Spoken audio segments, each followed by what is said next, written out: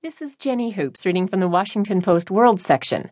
France bans plastic plates and cutlery by James McAuley.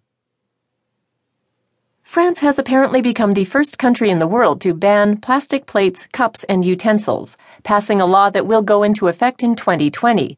Exceptions will be allowed for items made of compostable, biosourced materials. The new law is a part of the country's Energy Transition for Green Growth Act, the same legislation that also outlawed